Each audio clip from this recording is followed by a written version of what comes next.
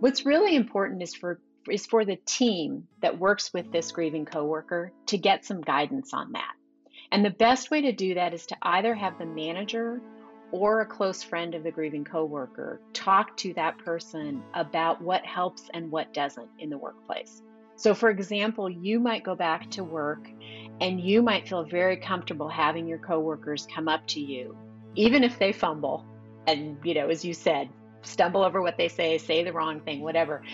That expression of condolence and sadness for what's happened is okay with you. Whereas other people, there is nothing that you can say. They do not want to talk about it at work. Hello, and welcome to Grief, Gratitude, and the Gray in Between podcast. This podcast is about exploring the grief that occurs at different times in our lives in which we have had major changes and transitions that literally shake us to the core and make us experience grief. I created this podcast for people to feel a little less hopeless and alone in their own grief process as they hear the stories of others who have had similar journeys. I'm Kendra Rinaldi, your host. Now, let's dive right into today's episode. On today's episode, I have the pleasure of interviewing Margo Fowkes. She is the founder and president of On Target, and she is the author of Leading Through Loss, How to Navigate Grief at Work. And I am excited to have this conversation with you today, Margo. Welcome. Thank you so much, Kendra. I'm a huge fan of your podcast, so I'm very excited to be here.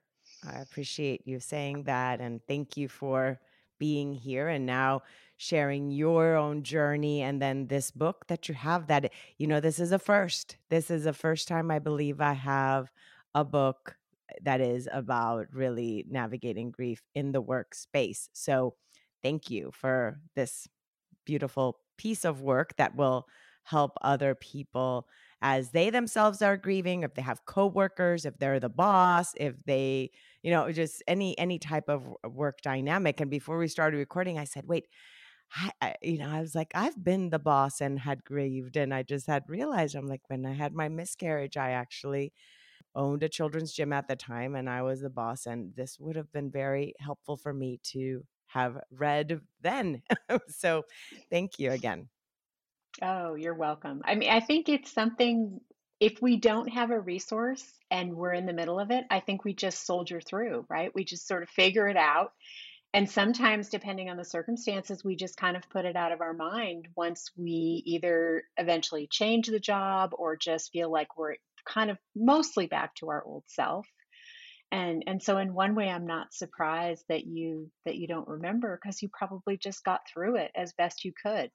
As we probably all do in life, right? As you said, in any of these circumstances, it's the first time we are, even with parenting, it's the first time we are parenting a child that is one, a first time that we're doing that. And we're just kind of going through it, and we don't have a manual for everything. And again, because even I believe you say this in your book, grief is as unique as your finger print, that it will be unique also. So even as someone that might be in the workspace and you have a manual, you might encounter something that is completely different than you even thought, right? So Oh, navigating. absolutely. Absolutely. I mean, think about it in the context of, if a coworker were to die, that even though everyone on that team in that workplace is grieving exactly the same loss, the same person, they will grieve the absence and the death of their coworker in very different ways. And and especially too, because for each individual, it may bring up different things. So someone might remember even the loss of someone in their family as they're grieving the loss of the coworker, and you might be like, why is Kendra crying so much? She barely talked to that person. But you don't know what other things might be even bubbling up in that experience of that grief, right? It kind of just opens Exactly. up the door for all these other emotions. And the other thing it opens up the door as well when we go through that is of our own mortality. Yes, Absolutely. Absolutely. And, particularly, I mean, you think about it, if you're a young person in particular and you lose someone that's close to your age or even younger, and maybe you haven't had a lot of experience with loss, or at least people that are younger who've died that you knew. That can be pretty terrifying to realize that this young person has passed away, particularly if the circumstances are such that it's not something where you can think, well, that's not going to happen to me. Now let's talk about your own life and your journey. So tell us about you. Where do you live right now? In Sacramento, California. Okay. Mhm. Is that where you grew up? I grew up in San Jose, actually.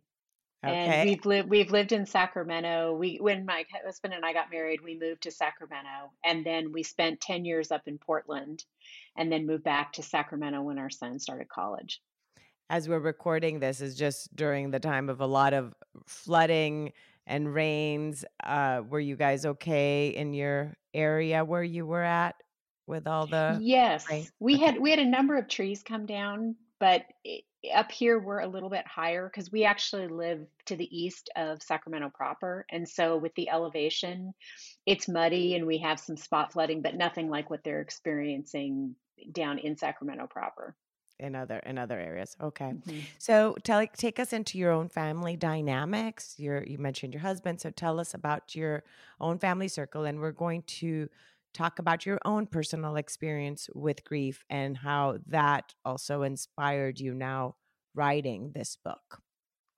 Sure. So my husband Dan and I met in college, and got married about 3 years after we grad. Sorry, 5 years after we graduated, and we had two children. Our son Jimmy, who was first, and then our daughter Molly. And until Jimmy's early teen years, we were a pretty normal family with two kids. And when he was 13 and a half, we were on vacation in Hawaii, and he had been getting these increasingly intense headaches. And I'd been on the phone with the pediatrician's office, and they kept saying, "Oh, we think it's dehydration. It's probably nothing, but bring him in when you get back." And so after a week of trying to figure out what it was, the pediatrician eventually ordered an MRI just to rule out anything. And we discovered that Jimmy had a brain tumor and that that's what was causing all the problems. And so over the course of the next 8 years, he went through the initial treatment. He had a year off, and then the cancer returned. And then he spent the remainder of that time on and off different kinds of treatment. And for most of those years, he actually did fairly well in terms of being able to be in high school and graduate. And he went to college for 2.5 years. But in that final year of his life, the combination of just I think the accumulation of all those intense treatments and also just the impact of the cancer growing more aggressively had him come home for his final year of his life. And then he died in February of 2014. So we're actually coming up now on the 9 year anniversary of that, which I can almost hardly believe. Isn't it just so odd, like this concept of time too within that, right? It's like, Mhm. what? 9? You can remember certain things as if they were yesterday, Right. probably, I'm sure, in that Mhm. journey. Thank you for sharing, and thank you for sharing Jimmy with us and for him probably being this catalyst for you to now do what it is you do in your life. So, when you were navigating your grief, were you in a workspace at that time? I was, but not for every moment of it. Um, I I worked up until he got into the later stages of his treatment and his journey with cancer. We got to a point where the combination of his need for treatment and how he was feeling, and the need for me to do some research on different options because there's so few children in the situation that he was in with this kind of brain tumor that I wound up pushing pause on my work. And then I went back to it after a couple years after he died. I went back to work. And for your husband, that the same, did he have flexibility to be able to do that as well as you were navigating grief, or how was it for him? We sort of balanced it back and forth. So in the first year of his treatment, the initial treatment, I continued to work, and Dan had been in the process of changing jobs and decided that he was going to take a bit of time off so that if Jimmy, when he was at school, for example, suddenly not started not feeling well and needed to come home, Dan wanted to be available to him. And he also wanted to spend more time with our daughter since he works in sales for startups. He'd been traveling a lot and he really wanted the time with her as well. So he took off a year and stayed home. I continued to work, then he went back to work. And then towards the very end of Jimmy's life, he did take a leave of absence from his company to be home for that as well. So it was kind of almost a flow in and out of the workplace for both of us during those years. What a blessing to some extent that you had that flexibility to be able to take time for yourself because, again, not everybody does. Tell us some facts in terms of what most companies give people in terms of grief time. What are some of the regular hours that most companies give? 2 weeks, a week? What are some of these statistics that you've come across? So after someone dies, and this assumes the someone is someone defined as close, meaning a child, a parent, a sibling. The average in this country is 3 to 4 days of Oh bereavement leave, my goodness. which is nothing. And there's still companies and organizations apparently that don't offer any leave.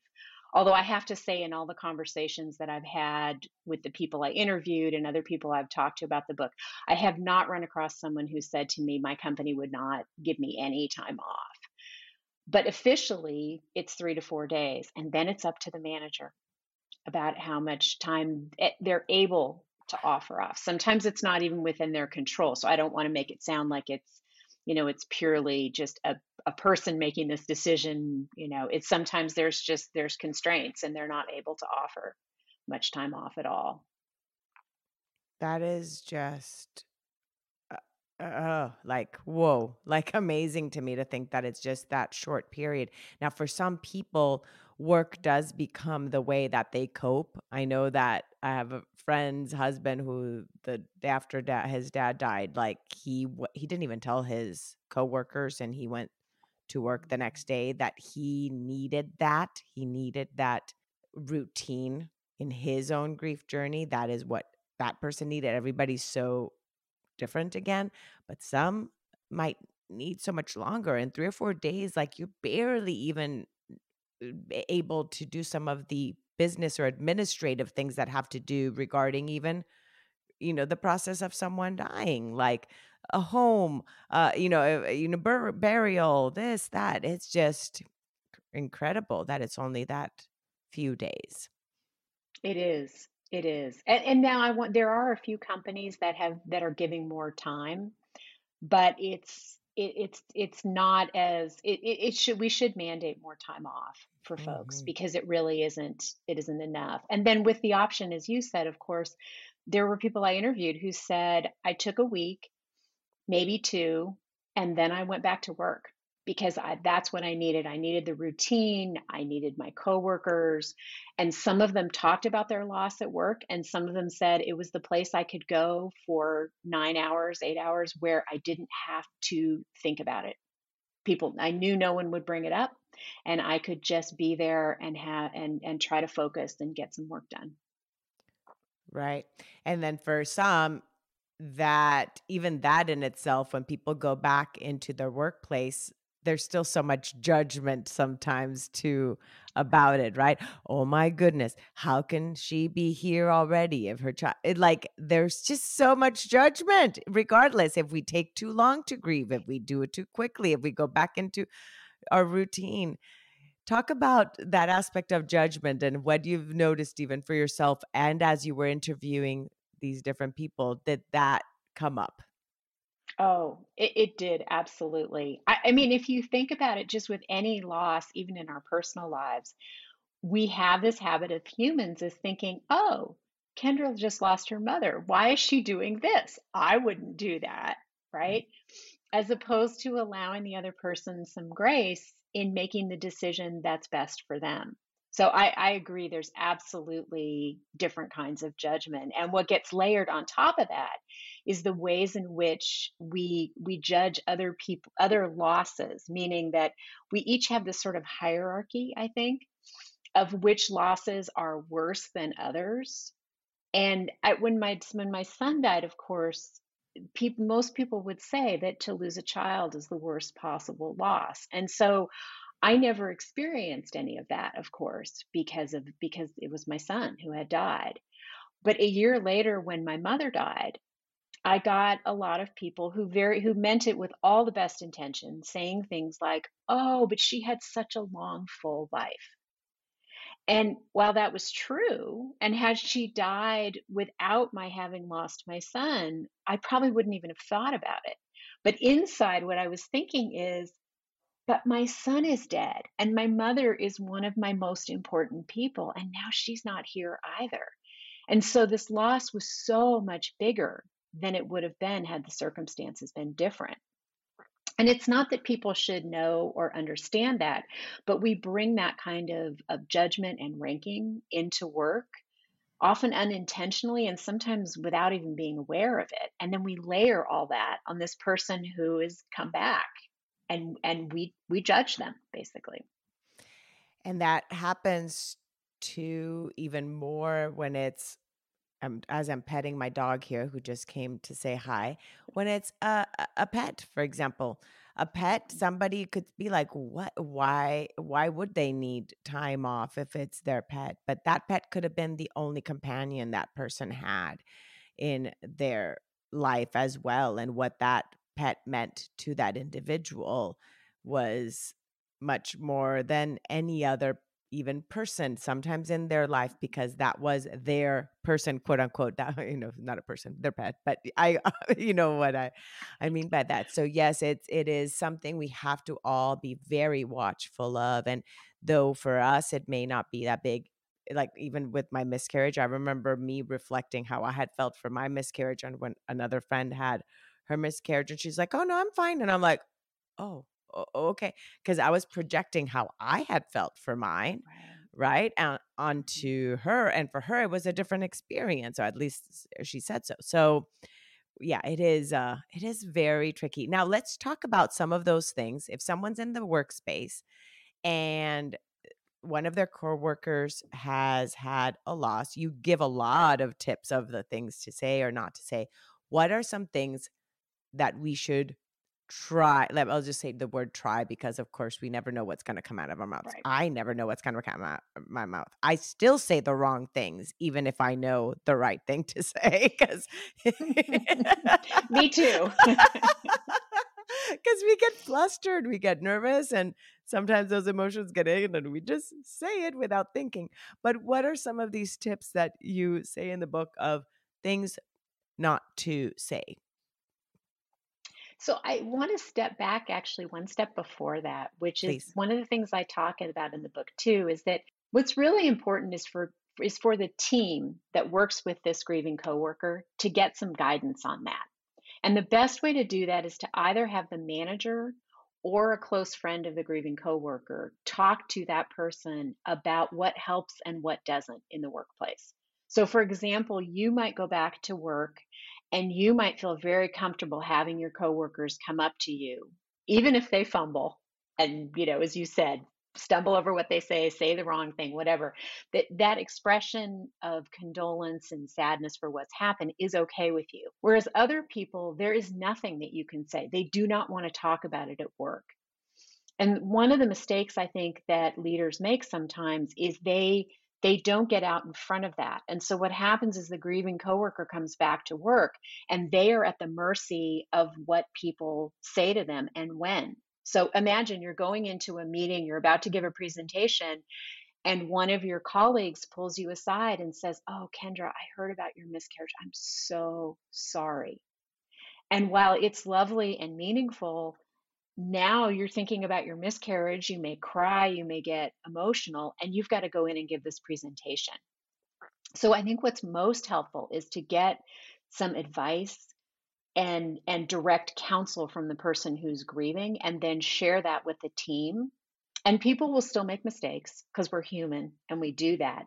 But at least you can avoid the bulk of them by getting that kind of counsel. And then I think beyond that, as you know, the thing that's important is just to share your sadness that this has happened. If the person feels comfortable sharing a bit about the person they've lost, then that's a lovely thing to ask about as well. I think one of the things to stay away from are questions about the circumstances, because then I don't know about for you, but for me, when people asked a lot about, how Jimmy died or what that was like, I felt like we were focusing on his death and instead of the way he lived and who he was as a person. And in that moment too, it becomes more about the curiosity of the individual sometimes more than, kind of meeting that curiosity that we have in our mind, that thing of like, oh, I wonder what happened, and kind of numbing that out rather than really about the grief of the individual that's Right, going through that.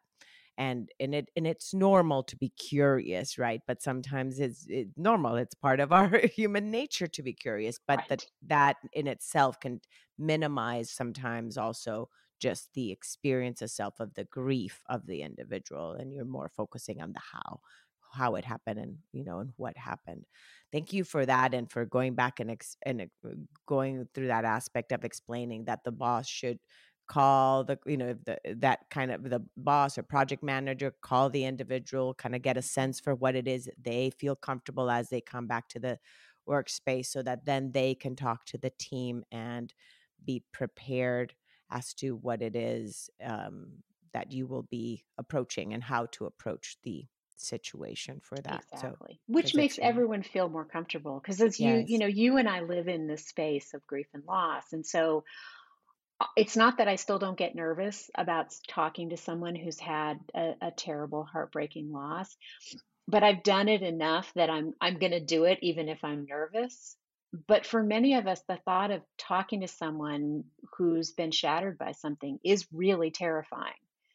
And so to have to go into that with no guidance at all, what tends to happen is people don't say anything because it is Hmm. just too scary. And the fear of saying the wrong thing or upsetting, their colleague at work is greater than, the feeling of I need to do this. They actually oftentimes will make the judgment that it's better not to say anything because I'll get it wrong, I might upset her, and then that person then is sitting there at work knowing everyone knows and no one's saying anything. Hmm. And might, yeah, make things worse than we thought. The one of the tips here towards the end: contact your employee as soon as you hear the news. And you mentioned about different forms of communication, like not just assuming that if they got the the voicemail or the email. So sending different types of messages to make sure that they know you've tried to reach them if you're the the boss. Were there different stories like that that might have occurred in which somebody might have just assumed that the employee had received, let's say, via email, but they're probably bombarded with other emails they never got, then come to the workspace probably, and they're like, my boss never reached out, but you really didn't try enough as a boss. I didn't hear that so much as I think when someone reaches out to us by a certain medium, the expectation is that we respond in the same one. So if you Mm, call and leave me a voicemail, I'm going to call you back. And if I don't feel like I can talk on the phone very easily, then I may, it's hard for me to return the phone call. Whereas if you reach out in a couple ways and maybe you use Slack or text or email and phone, then the person you're trying to get a hold of has the option of what's more comfortable. And I always think phone conversations are better because you have that live interaction where other person might say something, it might spark a different question. It's a richer conversation, but your grieving employee may not be able to handle that at that point. And so then you've sent a message, no pun intended, that, that texting is fine as a way of, mm, of sorting out the details of the return to work. yeah, that, thank you for clarification with that.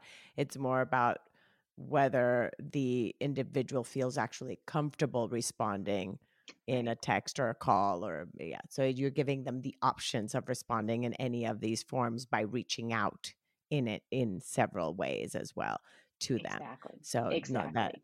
that's a great Yeah. clarification. Well, Let's and talk the about other the thing yeah, too, good. kind of just one other thing to add as well is that is it, is because we don't get a lot of time off. And then we are also trying to grieve this loss. Our days can get all upside down. And so your employee might want to get back to you at 1 o'clock in the morning when they can't sleep. And that Mm, might be the first time when they feel like, oh, I've got to respond to that email or that text.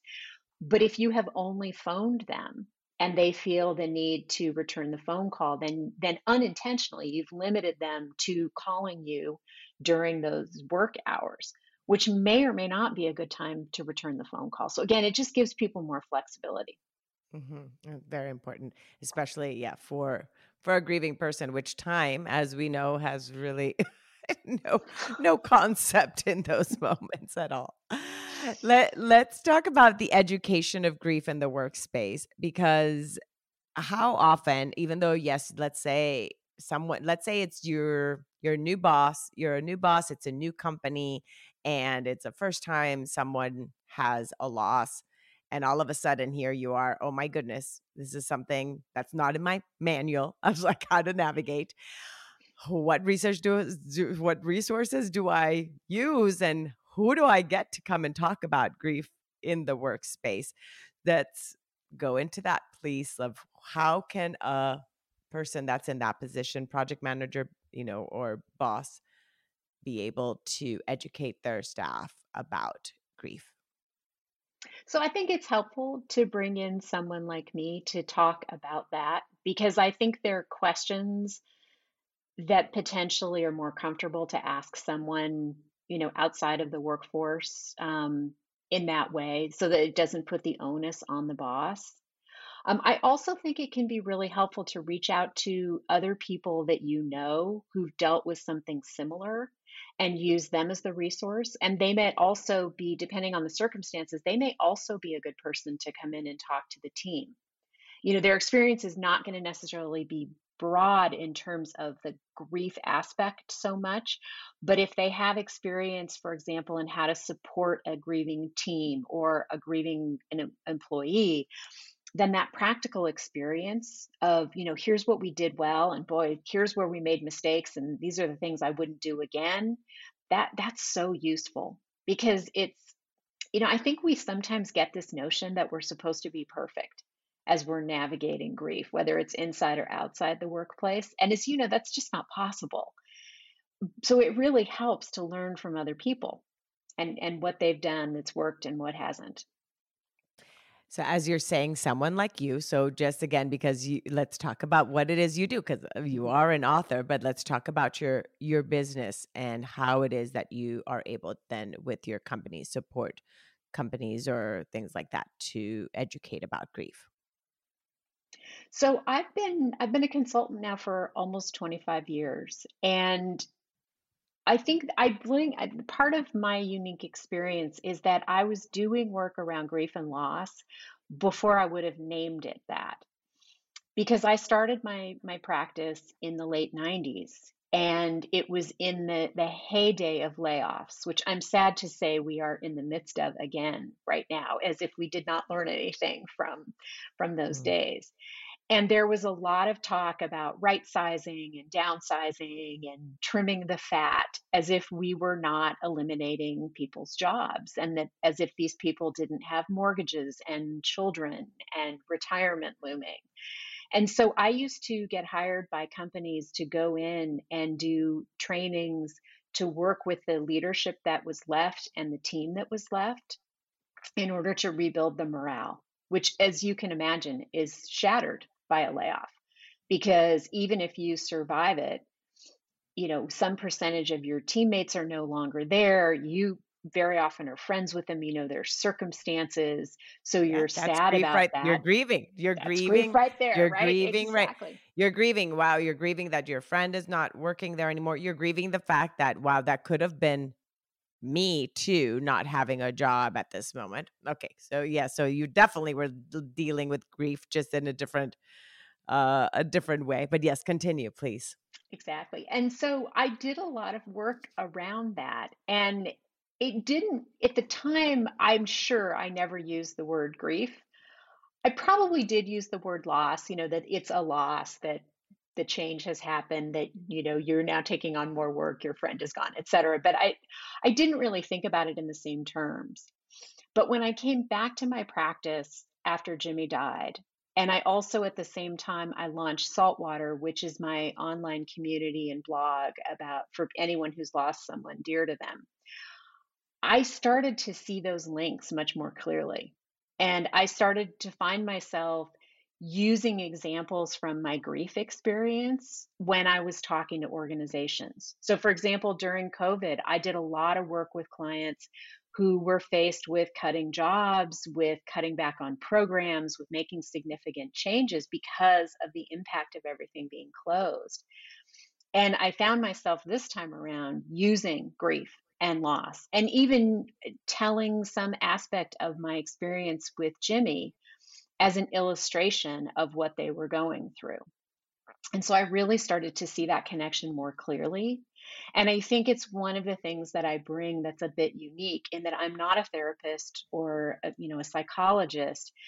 So if you wanted your team to have training on that aspect of grief, I am not the right person because I don't have that background. But what I have is all these years of experience of working with people who have experienced all kinds of loss, both death for sure, but also the other losses that we experience at work, and in learning how to help organizations rebuild a team, rebuild morale, come back together in the face of it. Mm, no, it's so important. And I like as you're talking about just in general everything. You bring up this quote that I like. As consultant Alan Wise says, we don't have a personal life and a work life. We have a life. So all these things just make up what our life is, and how it says coworkers can become some of our closest friends.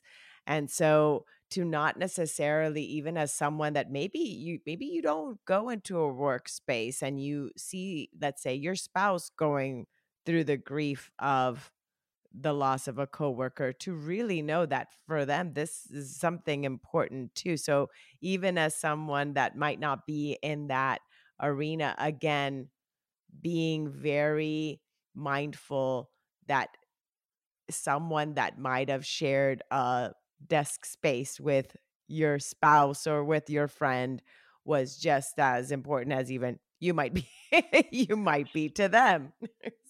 So being Exactly. respectful to Exactly. navigate that with them.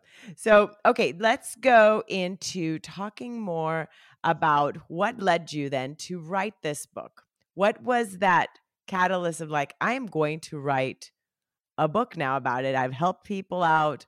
Tell us the journey about creating this resource. So I would say it was a combination of two things that came together. One was that one of my pet peeves, and one of the reasons I started Saltwater, was that I am not a fan of these lists that people create that are titled things like the 25 things you should never say to a grieving mother.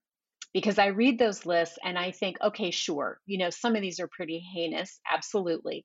But at the same time, I envision somebody who loves me reading that list and thinking, okay, well, if I'm not supposed to say these things, what am I going to say? And knowing that all they're going to be able to think about is what's on the list to not say, and it will silence them from saying anything because they'll be worried that whatever they do say is actually on the list.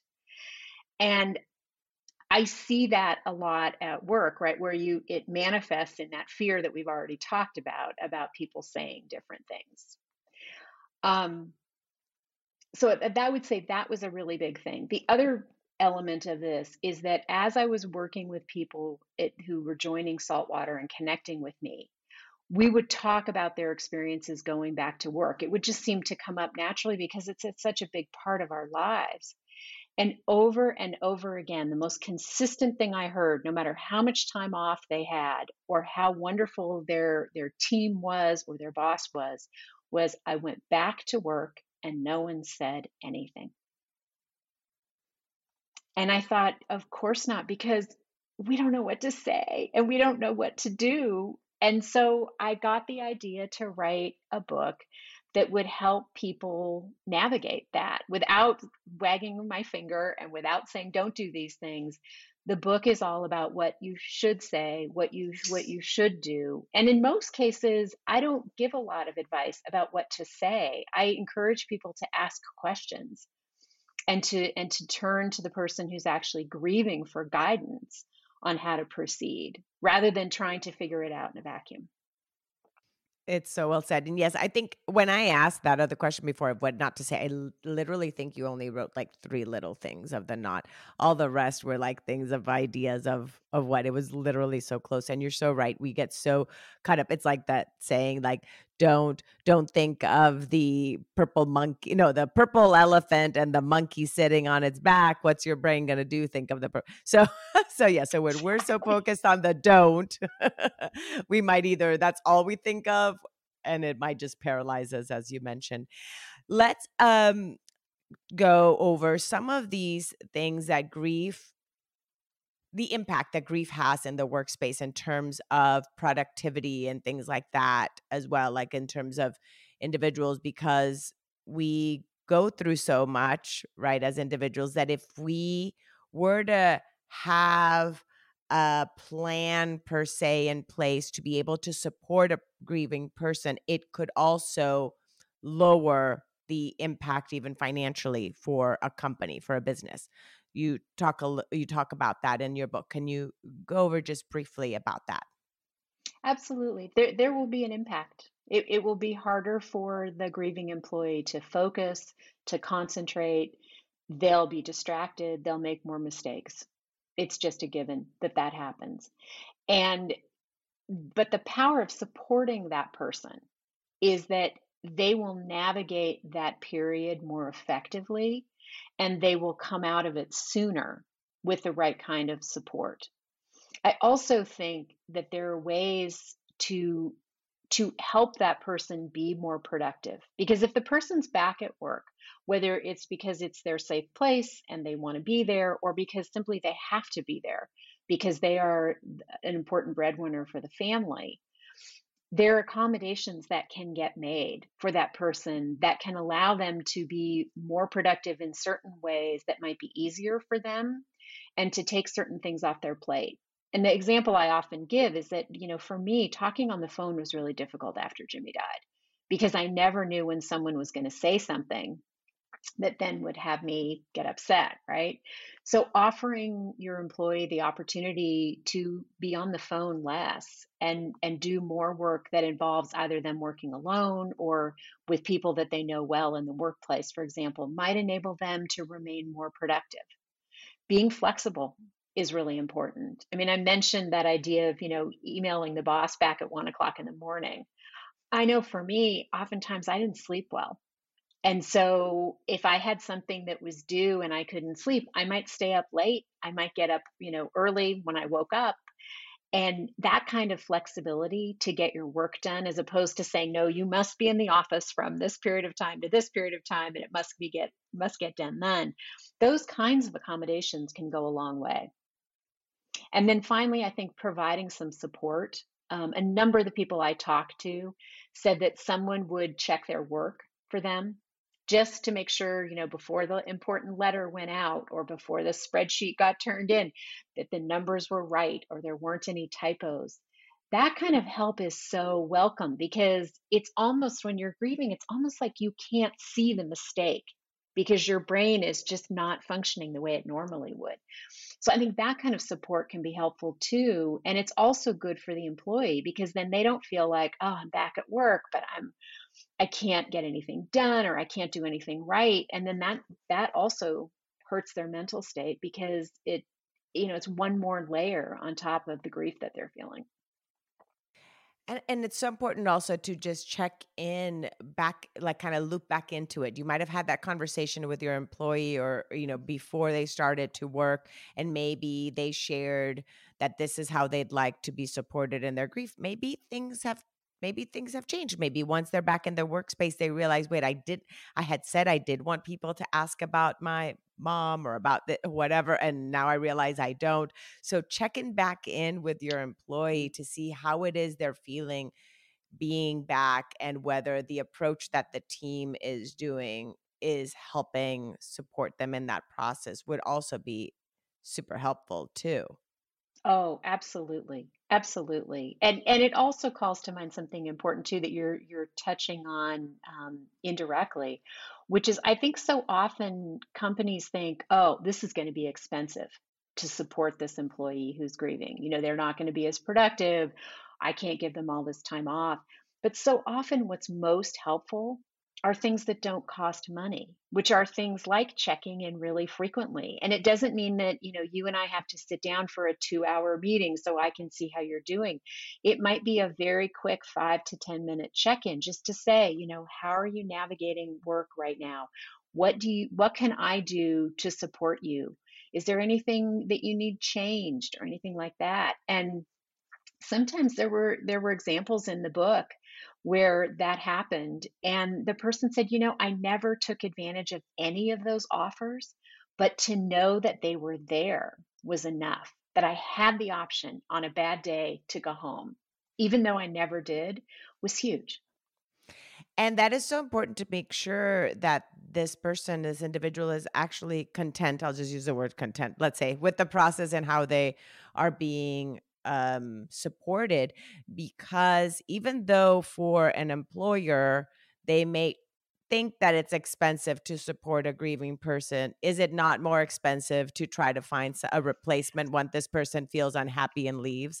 Because can you touch on that? How much does it cost for them to then hire someone to one of these what is it called? What are those things called that hire The people? search firms.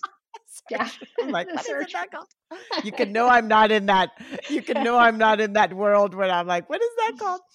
So, what, for example, how much would it cost for someone to put an ad or to find a search group to just rehire someone else? So it might take way less to hire someone like you to come in, educate yourself as an employer and your staff about grief and support the grieving person than to try to then find someone else to replace this individual that might have not felt supported in the workspace and leaves. Oh, absolutely. Absolutely. There's a huge cost to that, which is not just the monetary cost of retaining the search firm and paying the fee for that, but it's also the time it takes for that new person to get up to speed to the same level of productivity that the person was who left. But there's a secondary cost to that too, which is just as we are making judgments as humans about other people, we also watch very closely. And so if you come back to work grieving the loss of someone and our respective manager is not supportive, then what I'm going to think to myself is, ooh, wow. So if this happens to me and my mom is sick maybe and maybe this, you know, it's not going to be that far off, this is how I'm going to get treated. Or even just looking at it and saying, is this the kind of place I want to work? Where my dear friend who's back at work is grieving and she's being treated terribly and nobody's doing anything about it. So it has a big impact on the organization. And I think for the bosses sometimes who tend to look away or think, well, you know, I sent flowers, I went to the service, I sent a card. Now I just kind of don't really, you know, it's Kendra seems okay. So I'm just not going to bring it up or mention it. They underestimate the cost of acting that way and the impact and the damage that it does. So, so, so important what you said. It's the ripple effect it has, yes, on the whole team if it's not handled the best way possible. Margo, is there something I have not asked you regarding the aspect of the workspace of the work you do that you'd like to make sure that our listeners take away? Any other tips that you may have? So what comes to mind is this new work from home hybrid workspace that we're all living in now, Okay, or yes. most How of do we us are, handle on right? Zoom? Yeah. How do you handle on Zoom when you're grieving? Okay. Exactly, exactly. Because one of the things that we've lost is the inability to both do a very quick check-in with someone who's struggling about anything that's going on in their life. And also, it's hard to notice when that's happening. So if I'm having a team meeting and there's 30 little squares on the screen, and you're either never looking up at the camera, or your eyes are red, or maybe you don't even have your camera on, I might not even notice. Or if I notice the camera being off, I might think, oh, well, maybe Kendra got up late and, it isn't really dressed appropriately for this call, but she's here, which is fine. So I might not even, it might not even occur to me that you were struggling. And so what's important in this environment when you have someone who's having a struggle about anything is to check in much more frequently. And if possible, particularly now where we're, past those really awful days of 2020 and 2021, is to get together in person if you can, if you're close by, periodically, because there's just a different conversation that happens when you're sitting up, across a table over a cup of coffee, in somewhere in a corner of an office talking to someone one on one. There's a conversation that happens that just doesn't happen as easily when you're on the phone or on Zoom. Extremely important what you said. And you're right. It's this new normal, quote unquote, that it's just become more common for work to be hybrid or to be completely from home. And a boss might not, you might not even tell your boss sometimes because you might not even take time off because, well, you're on a computer. So you might not even take the time Right. off you need because you're not going to the workspace and you're like, well, I have to go sit with my mom as she's sick, but I just take my computer with me. So, even if you're traveling, you still might log into work. It just, yeah, it kind of separate, it doesn't give that separation of work. Well, we talked about work life balance, Mhm. a little bit too, because of the fact that you're constantly able to quote unquote connect. Yes, that's so true. And I didn't even think about that, Kendra, but that's such an important point, which is that if you want to keep the fact that someone you care about is dying or even has died to yourself, it's much easier to do. And I can see how, that might feel appealing, but the problem is that we don't have these separate lives. And so Mhm. it will bleed into work and how you're feeling and how you're functioning. And you won't have that support, like you said, because if you have not mentioned, and then who is gonna check, like you said, there could be errors and when you're sending an email too, and there's nobody to know to kinda double check your work as you're doing this presentation, there could be more mistakes. Mhm. Just because you wanted to keep it to yourself, it doesn't necessarily mean it's the best thing for the whole company as a whole. It's okay to be vulnerable. It's okay to be, share a little more about your personal life because it does have an impact in the work environment too. Sometimes people think that if I tell people I'm going through something, you're putting it on them, but the reality is that it will impact them if you don't tell them too. Exactly. Well, and they'll make a judgment about, maybe you're slacking off, maybe you're looking for another Got job it. instead of realizing that you're going through something. Yeah, and that you need is support instead. Yeah. Thank you. Um, Margot, I want to go now back into your personal life. And if you can share with us a anecdote or story or memory of Jimmy with us, please. Oh, let's see. Jimmy had the best sense of humor, and that's the first thing that comes to mind because he would come out with these really funny comments sometimes. And so this is sort of random, but it's what it comes to mind when I think of your question. So he had to go through a second round of radiation after his cancer recurred. And we were back down here and he was being treated at UC San Francisco. And so we would stay in this place called Family House, which at the time was about ten fairly long blocks from the hospital. And I had this idea, which I think was right, that getting exercise was good for him. And so we would walk up there in the morning and walk back. And then a lot of times, if he had a second appointment, we'd walk back up in the afternoon. And one day I decided that in between those two walks, we were going to walk over to the grocery store, which I thought was a lot closer than it was. And we wound up doing something like 6 miles that day. And What? he looked at me on the way back. He was so tired because he was going through treatment. He looked at me and he said, "Mom, I think it's time we saw other people." I just loved. Like he was breaking up with you. Exactly. Like, this is it. It's over.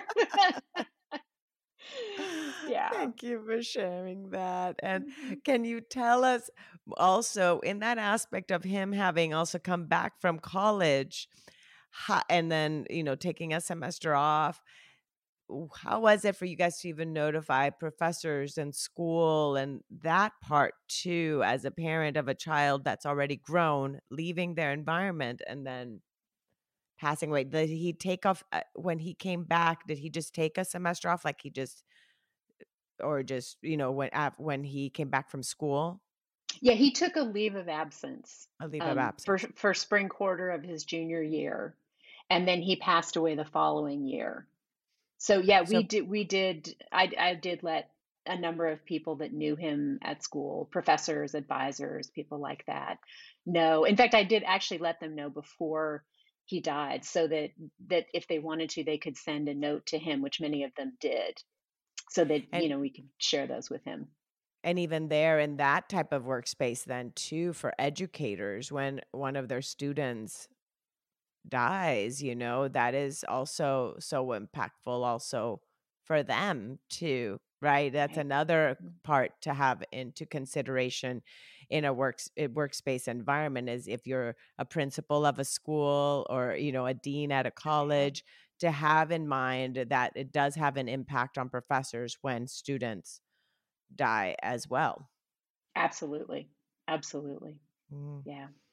Thank you. And thank you for sharing a little piece of Jimmy's humor with us, and again on your journey. Let's tell people how they can get a hold of you, and I'll make sure to put all the links below. And it's been so helpful. I didn't want to go too much into detail about the book, but I guess I still ended up going like, "Oh, tell us about this part of that." But people definitely have to grab the book. So Margo, let them know how it is they can get a hold of the book and get in touch with you if they feel they need your services as well. So the easiest way is to go to ontargetconsulting.net, because there's a page in there about the book. And then there's also resources on the resource page about dealing with grief at work. And then for those who are interested in connecting with me who've had a loss of some kind or want to support someone they love who's had a loss, they can find me at findyourharbor.com. And that's Saltwater's URL. Perfect. Thank you, Margo. I appreciate you so much. Thanks again for coming on, sharing your book, sharing Jimmy with us, and sharing a little bit about your life as well as everything you do. Thank you. Thank you so much.